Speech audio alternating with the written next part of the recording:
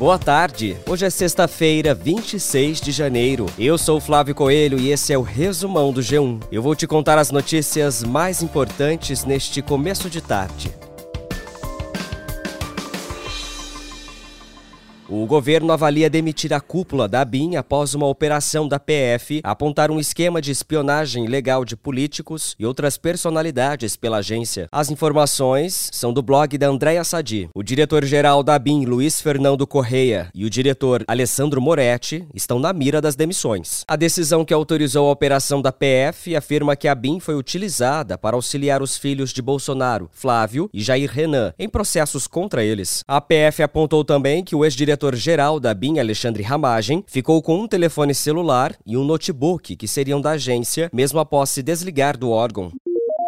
A influencer Fabiana Justus, filha do empresário e apresentador Roberto Justus, foi diagnosticada com leucemia. Fabiana publicou um vídeo nas redes sociais explicando que está internada em São Paulo para a primeira fase do tratamento contra a doença. Recentemente, o pai de Fabiana, Roberto Justus, também passou por um tratamento contra um câncer na bexiga. Em novembro do ano passado, o empresário fez a última sessão de imunoterapia. Justus comentou a publicação da filha, dizendo que torce pela recuperação de Fabiana.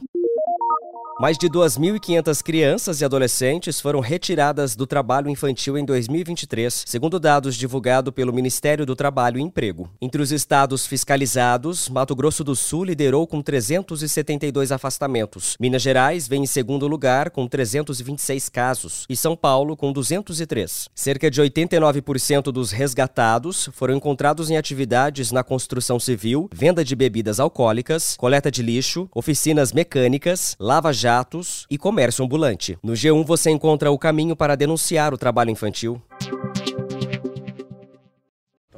Com os empréstimos do Nubank, você tem até 48 meses para pagar a reforma da sua casa. Esse é o jeito não. Mas se a obra já fez aniversário, para isso a gente ainda não tem jeito. Nubank, N possibilidades. A Corte Internacional de Justiça, que fica em Haia, na Holanda, ordenou que Israel tome todas as medidas necessárias para prevenir um genocídio na faixa de Gaza. Esse é o primeiro julgamento internacional sobre a guerra entre Israel e o grupo terrorista Hamas. O governo sul-africano acusa Israel de genocídio. Tel Aviv nega as acusações e havia pedido que o tribunal abandonasse o caso. Agora terá que apresentar um relatório à corte no prazo de um mês, especificando quais medidas foram tomadas. Até o momento em que eu gravei essa edição, o governo israelense ainda não havia se pronunciado, mas o primeiro-ministro israelense, sem se referir especificamente à decisão do tribunal, disse que a guerra continuará.